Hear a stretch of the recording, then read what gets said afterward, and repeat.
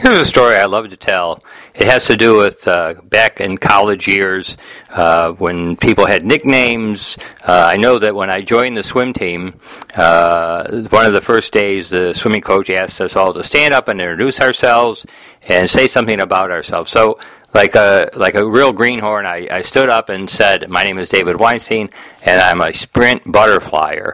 And then somebody called out, they called me Wiener, and so that name stuck during my swimming college years.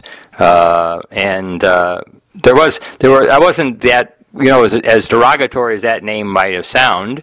It wasn't probably the most unflattering name. There was a guy on the team whose name was Ron Nightingale, and one day after practice, while over at, maybe Paco's Tacos or something like that, he saw a girl walk into the restaurant wearing a pair of extremely short shorts, and he turned to the swimming coach and said, "Hey, coach, that girl's buns are sticking out." Anyways, he obviously became known as Bunner. Hello to you, Ron, out there, anywhere you're at. I had a good friend whose name was Tom Schweigert, whose name became Schwami, and there were different swimmers all through my swimming years that had very special names. Bernadette Kennedy, because she was tall and thin, became known as Snake. My dear friend Mike Bernstein got tagged with the name Rabbi. I'm not exactly sure why, but he did.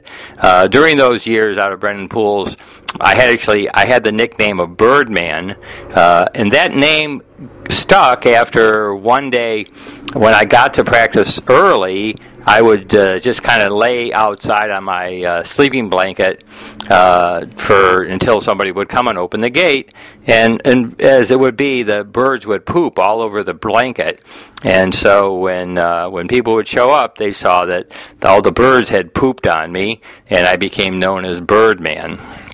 Anyway, it's not exactly a flattering name.